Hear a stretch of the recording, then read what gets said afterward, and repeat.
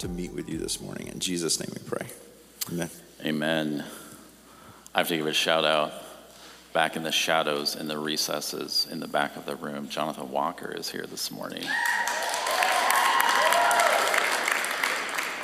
Hi, Jonathan. I think that's you. There, yeah, that's him. It's definitely him. Jonathan Walker, for some of you who don't know, currently is the pastor of Church on the Rock up in the Valley, and Jonathan Walker and I worked together 14 years ago, believe it or not, planting Church on the Rock here in Homer.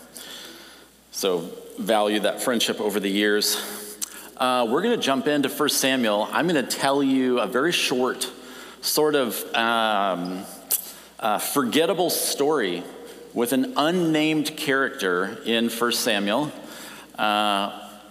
which honestly in the biblical narrative are some of my favorite stories. The little brief snippets where a character appears and then vanishes for eternity without a name. And yet this character plays a very important role and provides a very important commentary. But before we do that, I have to address something. I have to own a mistake that I made a few weeks ago. I showed you a picture a few weeks ago of my pickup. And there it is. And I spoke negatively of my truck, and I had a few people afterwards tell me that they actually like my truck, which convicted me of speaking about my truck without my truck present to defend itself. And so I usually would check in with someone before I would talk about them publicly. I did not do that, and so my apologies to my pickup. I have a different vehicle as well. I have a blue Suburban that's not totaled. It's the one vehicle that I own that's mostly functional. Do you have that picture, Scott? What's that? Yeah. Real-time accountability. Do you own the copyright?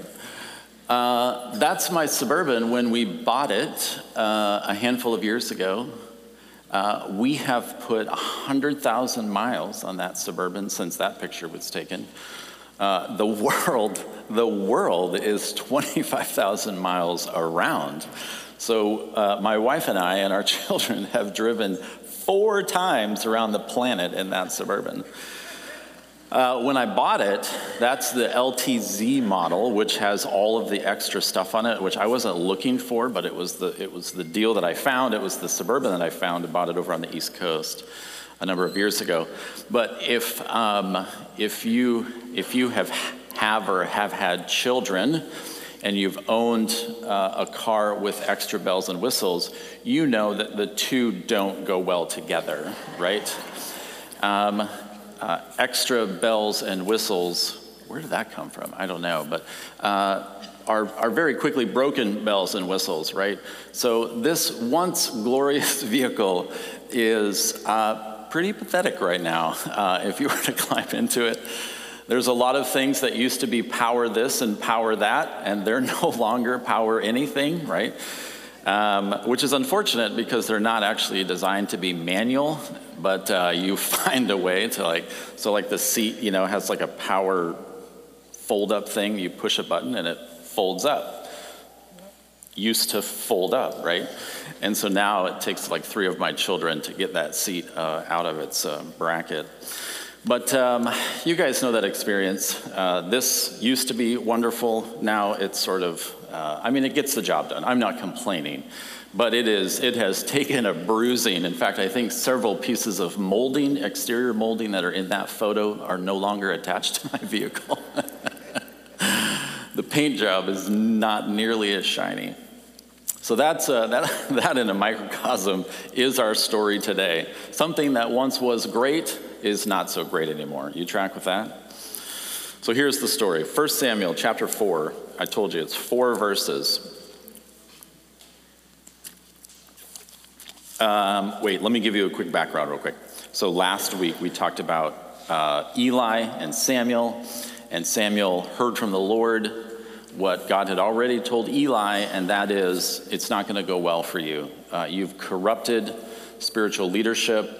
through your apathy, you've allowed your sons to continue to function in leadership, in a position of religious authority, and yet they have participated in like widely known sexual immorality and also selfish ambition, self-serving ambition, and you have let that continue. And so it's going to end very poorly. And then sure enough, and we heard this last week, the Philistines attack. Eli is at home, his sons are out.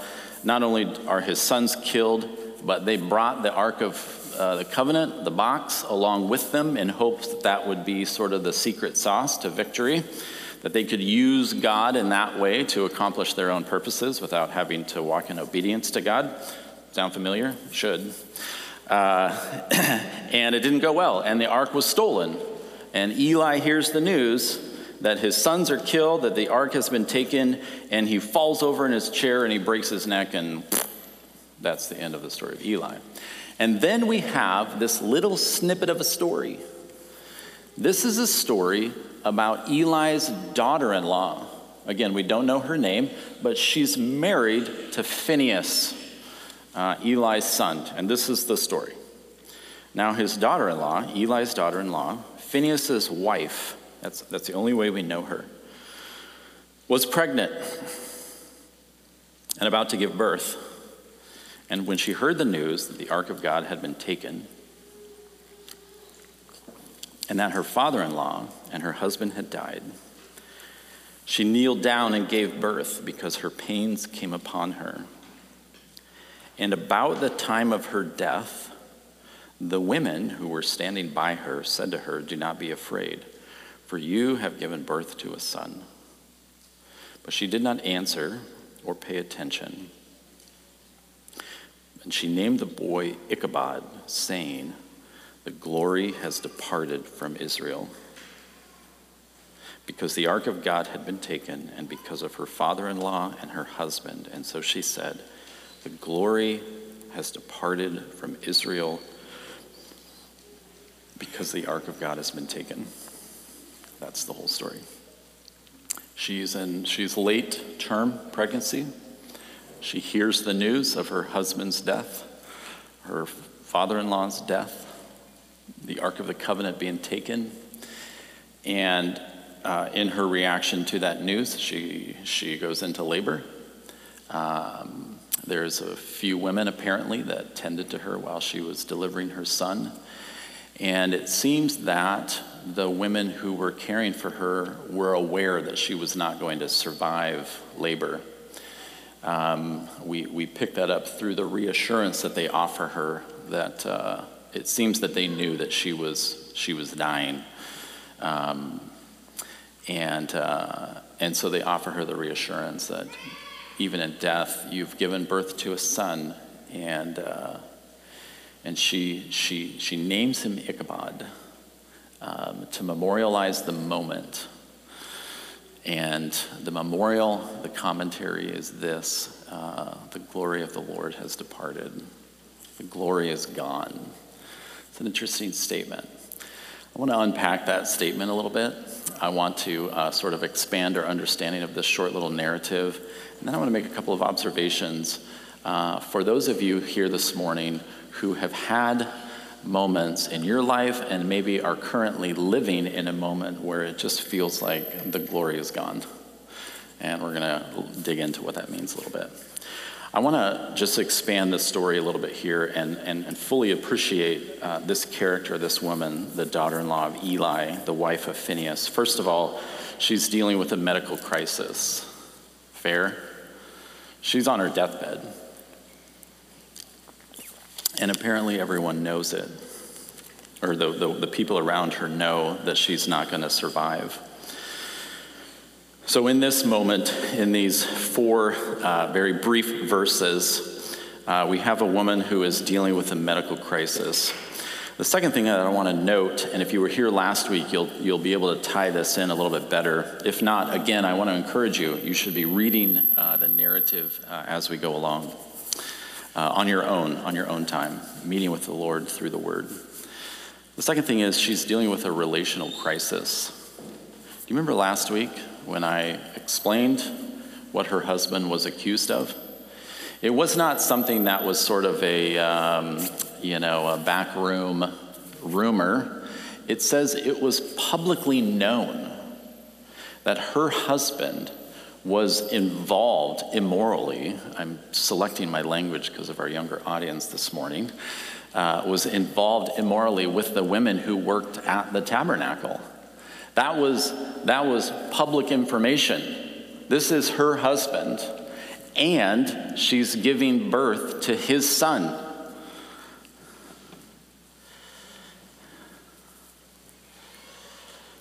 She's dealing with a medical crisis. She has been dealing with a relational family crisis. She is also now confronting a financial crisis. That's what she has to look forward to. Her husband has died. Next in line to assume responsibility would be her husband's brother, who has died. The only brother. Next in line would be her father-in-law, who has died. This, of course, is before the time of government assistance, of life insurance policies. And so here is a woman who is looking at a very bleak financial future for her and her kids.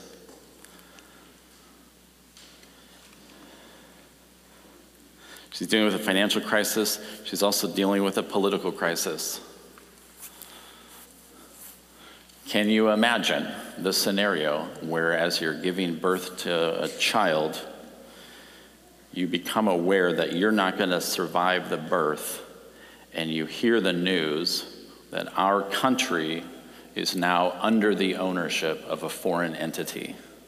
That's what just happened. The Philistines just obliterated the Israelite army. They're now in political control, which means at that time that the future for Israel is one of service. They're owned by the Philistines. That's the future. That's the political future for this child. Finally, she is also dealing with a religious crisis. This woman has two examples of spiritual leadership. Her husband, who's the worst, and her father-in-law. Her husband is a man who aggressively pursues immorality and selfish gain, unapologetically, publicly. Remember, it said that if people wouldn't give him and his brother the best cuts of the sacrifices, they would take it by force in chapter 2. That's her husband. He's a priest. Her father-in-law is apathetic indifference. He's the one who's passively allowing all of this terrible behavior to continue. Those are not only her family, those are her religious authorities. That's the sum total of what she's known.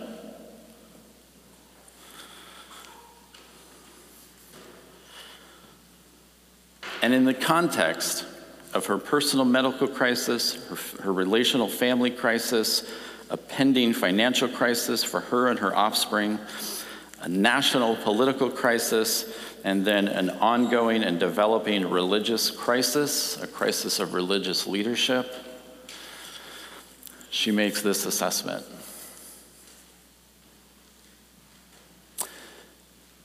This isn't good.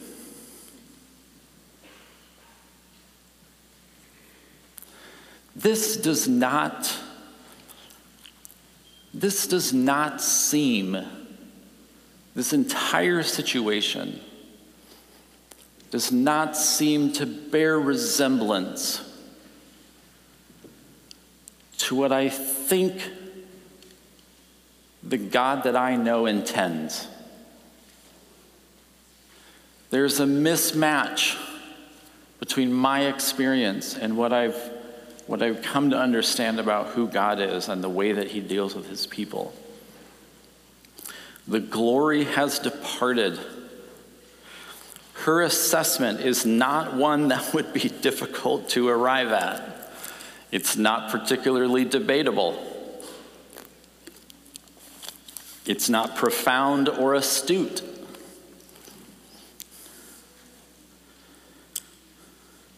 She is simply acknowledging that there is a particular quality of the blessing of God, the activity of God, the ways of God. There's a certain kind of awesomeness, of goodness, of wholeness that characterizes the ways of God.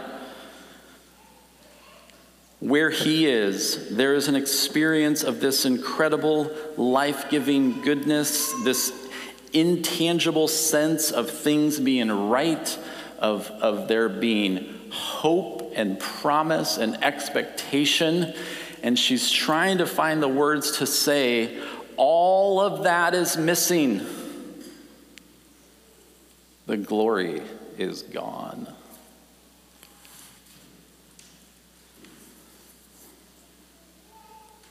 Any experience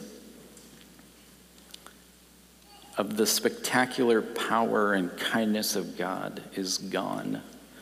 She's trying to describe in her own words what's missing. What's the French phrase? Je ne sais quoi. There, I spoke French once. You know that phrase? It's a certain kind of something, right? It's gone. How do I define it? It's the glory. It's the grandeur. This is not it.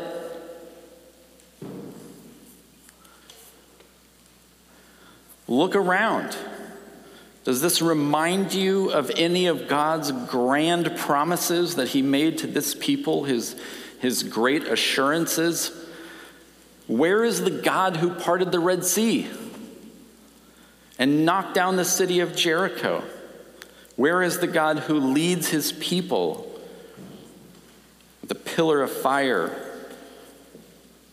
Where is the God who puts his dwelling in the midst of his people, his tent, his tabernacle in the middle of the camp?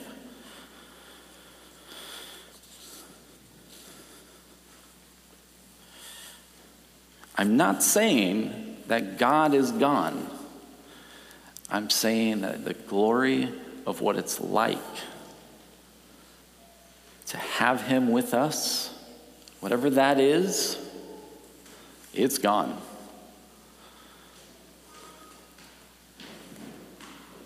Now I want to point out something, because what I want to actually do is, in just a short amount of time, I want to offer something for those who have been in that place or are in that place, right? You've been in that place, or you're in that place where you look at your life, or you look at the world, and you say, man, there is a certain quality of life and relationship and the blessing of God that just seems to be gone. I mean, I hear the stories about what he's capable of, but that's not my experience. It just seems like it's gone. In this particular portion of the narrative, in these 4 verses, we have no indication that this woman, the wife of Phinehas, is at fault in any way.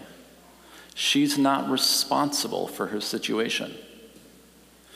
And there's plenty of a need for discussion in the course of this narrative. In fact, this is what comes in the next couple of chapters, for corporate repentance, right? Which is the way that you move forward when you realize, I have chosen something that I don't like anymore, and I want to choose God.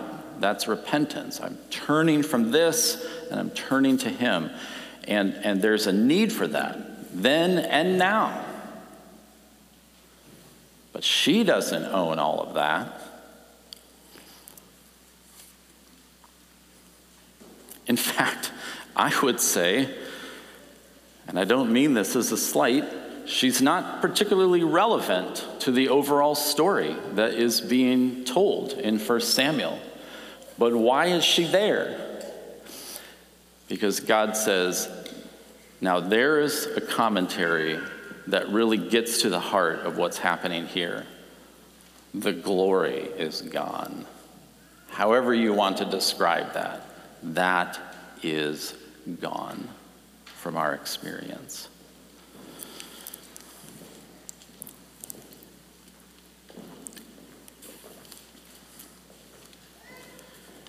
I'm going to give you 3 reminders for those moments when you look at your world, you look at your life, and you sense that the glory has departed. But first, a warning. Ecclesiastes 7:10 says, "Do not say, 'Why is it that the former days were better than these?' For it is not from wisdom that you ask about this." There can be a tendency, especially for those who I would say are at my stage of life or later, to notice that in some way, shape, or form, they look at the world around and they say, the glory is gone, and the solution would be that let's go back to the good old days. And Solomon in his wisdom says, careful, it's not a productive pursuit.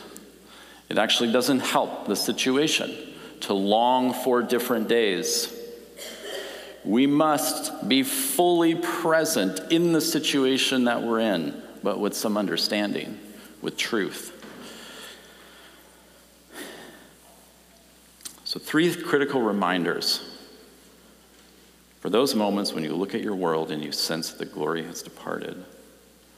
And to give some contemporary context, of course, we have to think from a new covenant perspective.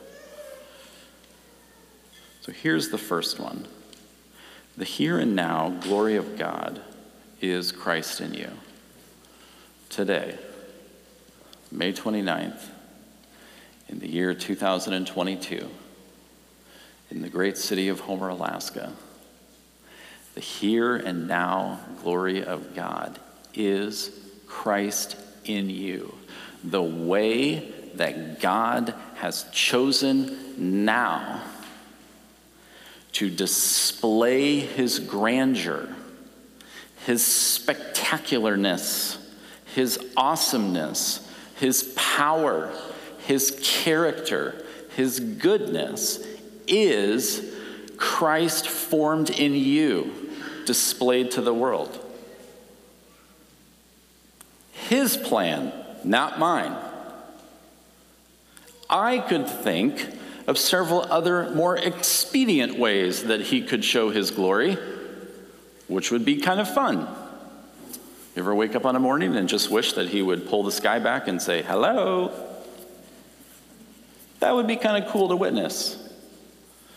God in his eternal wisdom has decided to display his glory through those who possess the Spirit of Christ and are being shaped and controlled by the Spirit of Christ.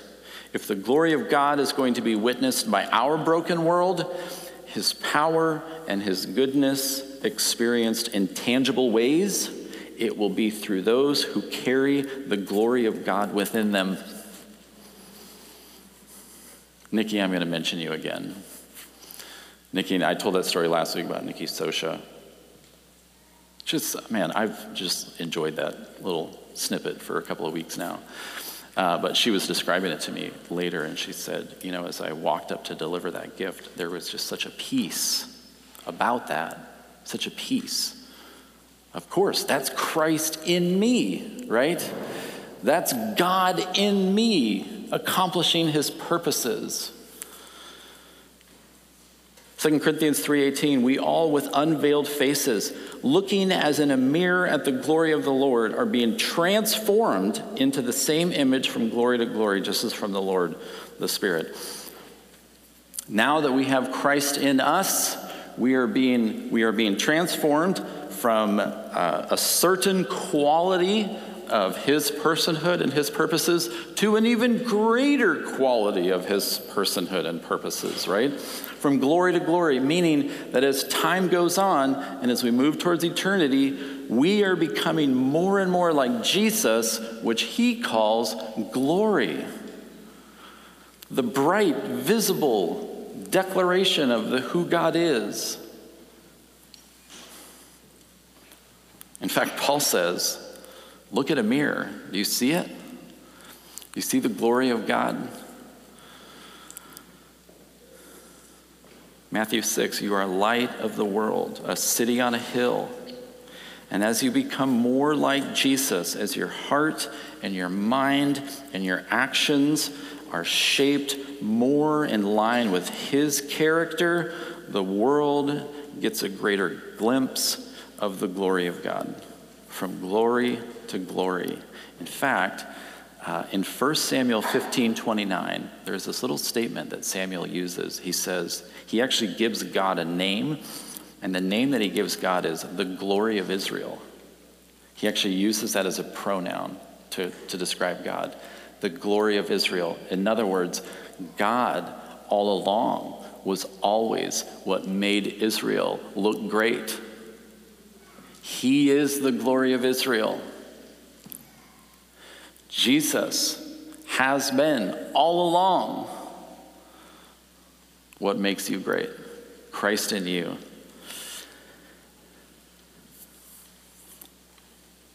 The here and now glory of God is Christ in you, regardless of your situation or the world that you're in. We are not those who despair. Number 2, we are going from glory to glory.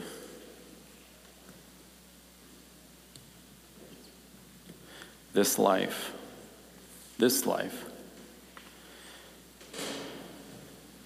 only offers an appetizer, a brief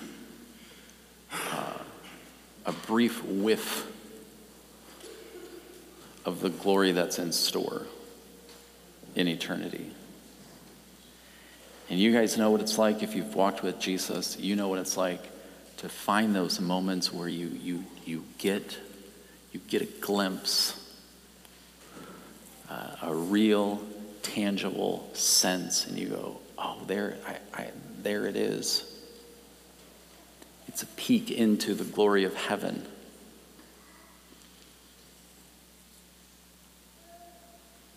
Paul in Romans 8:18, he says, I consider that the sufferings of this present time are not worthy to be compared with the glory that is to be revealed to us. There is a future glory that our hearts were made for, that our hearts long for, that we actually pursue in a lot of broken ways here in this life. And yet we can experience, again, Christ formed in me, and it's Christ in me that begins to shape my life according to eternity. And Paul says, even if you are to suffer now, even if you are to find yourself in crisis, Paul says, that is no price to pay for the glory that is ahead. 1 Corinthians 15, it is also this way with the resurrection of the dead. It is sown a perishable body. It is raised an imperishable body. It is sown in dishonor. It is raised in glory. It is sown in weakness. It is raised in power. Raised in glory. Again, if you've been walking with Christ, you know that longing for the experience of the glory of God. I want that sense of his grandeur and greatness, his goodness in my life and in my experience. There's an interesting detail that I hadn't noticed before that I picked up as I was going through the story this time, and that is that if you look at chapter 4, verse 1, and then chapter 5, verse 1, it tells you where the Philistines attacked Israel, where this all went down, where they were killed, slaughtered. It says that it happened in Ebenezer, a place called Ebenezer. And then in chapter 5, verse 1, it says that the place where the ark was taken by the Philistines was in Ebenezer. As I was reading this time, I thought, wait a second, isn't Ebenezer used somewhere else? So I did a little quick search, as is my habit, and was reminded that Ebenezer is the name that Samuel gave to that place a couple decades later. And he gave the name Ebenezer because that's where God had given them victory, post-repentance. So the story goes forward, everything's terrible, and then Samuel grows up, invites the people to repentance, they all respond, and then it says in chapter 5, it says, or 5 and 6, it says that the thunder of God confused the enemy, and Israel was victorious over their enemies. And then Samuel named the place Ebenezer. So now back up. This current story of the departure of the glory of God is actually told in light of that future victory. And there's little dropped hints in the story, hey, just so you don't get too discouraged and you fall off the wagon and you don't read to the next chapter, just a reminder, this place where this defeat happened is actually called Ebenezer, which is what Samuel gave, the name that Samuel gave to declare God's victory, that God met us here, that God saved us, he rescued us. It's no different for us today in the middle of what looks to be some great defeat. The departure of the glory of God from our experience is that reminder that the end of the story is already guaranteed. Glory is in store. He has assured it. So what happens when you have the world completely stacked against you by no fault of your own? Whether it be a medical crisis, a relational crisis, a financial crisis, political, religious leadership crisis. We look to Jesus as the example of what it means to be human in a fallen world. You may remember that Jesus once also saw the lamp of God's glory go dim to his eyes. My God, why have you forsaken me? This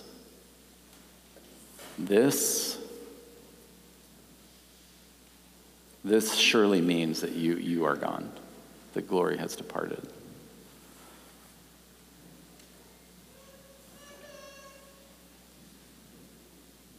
An inexplicable longing that we find in our hearts is a longing for the rule of Jesus. That passage I read earlier from Ecclesiastes 7, do not long for the former days. It continues in verse 14. On the day of prosperity be happy, but on the day of adversity consider. God has made the one as well as the other. This is the assurance that I want to provide you that seems to be laid out in this story and then represented again and again. You understand that from the perspective of Phinehas' wife in a very desperate and dire situation, she makes this simple observation. None of this reminds me of the God that I believe is there. The glory is gone, right? And yet we know from the story that the plan and purposes of God continue forward. The invitation to return to God is ever renewed, right?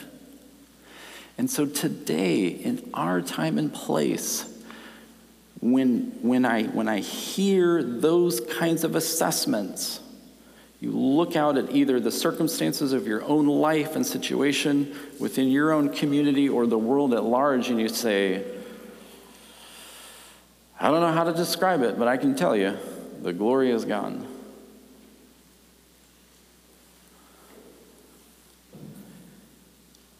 You are the glory of God on the earth in whatever desperate situation you find yourself in. And not fully, we'll concede that, right? We're moving from glory to glory. And so Aaron Weiser's glory now because of Christ in me, depending on the day, it's so-so. But again, I'll remind you, this wasn't my plan, it was God's. We collectively, we individually are the power and presence of God, the glory of God on the earth, in our relationships, in our workplace, in our community, in our world. Because of Christ in me.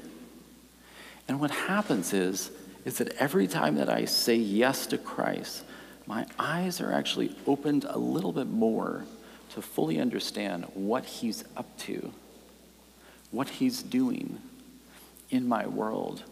And I move from this sort of despairing hopelessness to this triumphant hopefulness.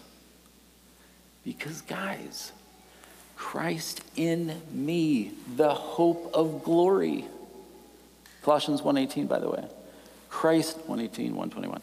Christ in me, the hope of glory, from glory to glory.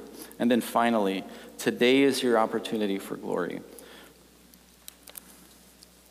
1 Corinthians 10:31. Therefore, whether you eat or drink or whatever you do, do all things for the glory of God.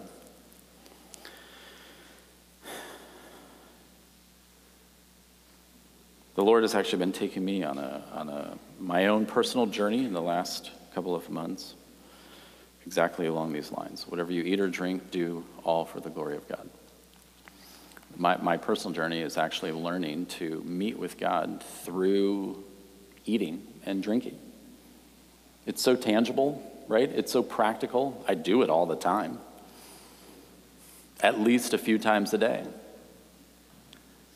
And the Lord has been helping me to actually to make that something that I participate in with him, that I'm experiencing God even as I sit down to a meal, that he's present, that I'm aware of his intentions, that I'm even thinking about what food is for and how it helps me become like him. It's kind of a strange exercise, honestly, but God has been meeting me in some cool ways as I'm learning. In everything you do, what are you doing this afternoon? Consider doing it for the glory of God. How? By allowing Christ to reign in your heart and in your life. We can choose now to honor each moment by doing everything that we do in a way that makes God glorious. By doing everything we do consistent with the purpose and the person of Christ. So today, in many visible and invisible ways, behave as if your words, your actions, your decisions are a final testament to the world about the God that you serve. Commit everything to Jesus. Today is your opportunity for glory. I'm going to invite the small worship team forward.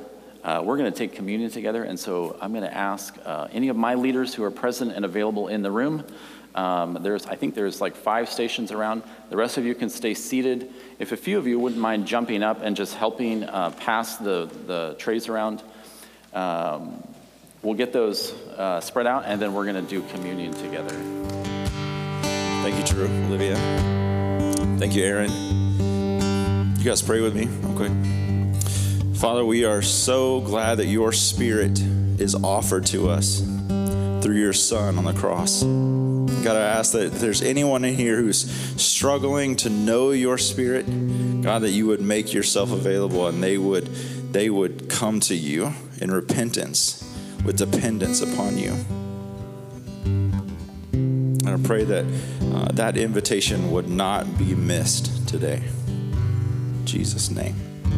I'm so glad, personally so glad, that I am able to know him, to be filled with his Spirit, and that he's made every chance possible for you to experience that too, no matter where you are. Don't miss the opportunity to respond to him. We don't officially close till 12:30, so please hang out and help us tear down.